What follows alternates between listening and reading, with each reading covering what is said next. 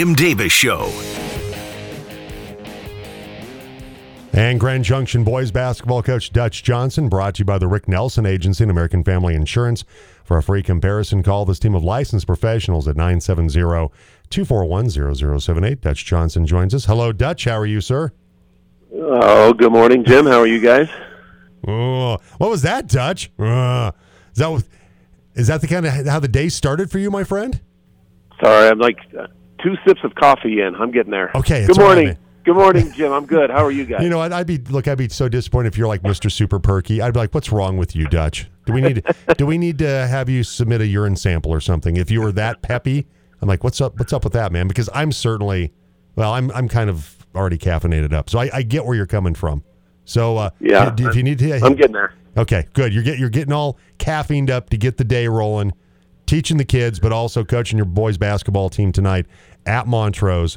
And right now, your team 12-6 overall, 1-3 in the league, and you come off that loss to Fruita by 13. Third time you faced them this season. Of course, you played them out in the Palisade Holiday Tournament as well. But I think the one thing, a takeaway from that, scores kept getting closer and closer, and Fruita's having a sensational season. They're 19-0, but you have to like the progress I think that your guys have made against a really good Wildcats team in that third and final meeting of the regular season. Yeah, it was. Everyone says it's hard to beat a team 3 times, and I guess it shows you what a good team they are. You know, like you said, we're 12-6. And you look at it, half of our losses have come to them, but there's a lot of other games and other teams on our schedule. So all I ask is that the guys play the way they did last Tuesday with that effort and that energy, and if we continue that and get some shots to follow, we'll be in good shape. What did you like what you saw from your team against Fruita Monument? Same thing I've seen all year. They do everything we ask, and they'll run through a brick wall. They play their butts off.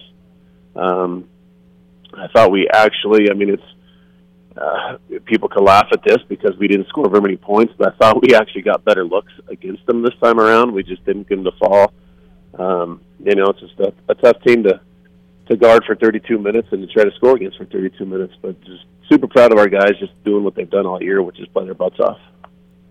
We're time with Dutch Johnson, coach of the Grand Junction Tigers boys basketball team. And you're just looking at the RPI right now, Dutch. Your team is 11th in the RPI. You take on a Montrose team that's currently 7th in the RPI. So while the league standing is not where you'd like it to be, that overall, though, from an RPI standpoint, with 5 games left in the regular season, your team's in pretty good shape at the moment, though that could certainly turn if you go out and don't play well here down the stretch.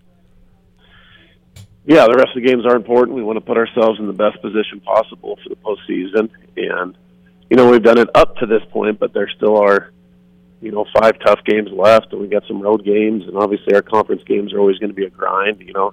I look at our schedule at the beginning of the season, and it did nothing but help us as far as, number 1, RPI, number 2, get better, playing teams like Castleview and Ponderosa and Meade and Frederick, and those teams early did nothing but make us better and get us better for the rest of the season. Grand Junction Tigers boys basketball coach Dutch Johnson with us. It's Montrose tonight. You'll play them also coming up on the 13th as well. As I mentioned, that Ryan Voringer's team is currently 7th in the RPI. And it's a team that's led by Caleb Ferguson, who's an all-Southwestern League player, tremendous post player for them. It's going to be a lot of fun. Will Applegate going up against him tonight. But for them, Brecken Hutto has really come on the last couple of games for Ryan's team to become a real good scoring threat for them. He really has. They're so well coached. Coach Vo does such an unbelievable job and putting them all in the right positions to score. You help off on Ferguson. Next thing you know, they're getting a wide open 3, and now Hutto's starting to get to the basket and score effectively. So we know we got our work cut out for us on the road.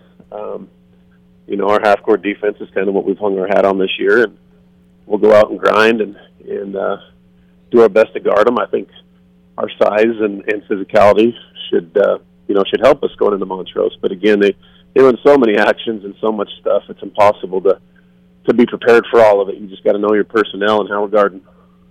I know Coach Vo hangs his hat on the defensive side. What makes them so tough defensively, Dutch? they're just so sound. They're always in the right spot. Number one, and number two is that not many coaches prepare like Coach Vo does. They, they're going to know your stuff just as good as you do. So it all comes down to executing, because you're not going to catch them off guard. There's not going to be a more prepared team that you're going to face all season.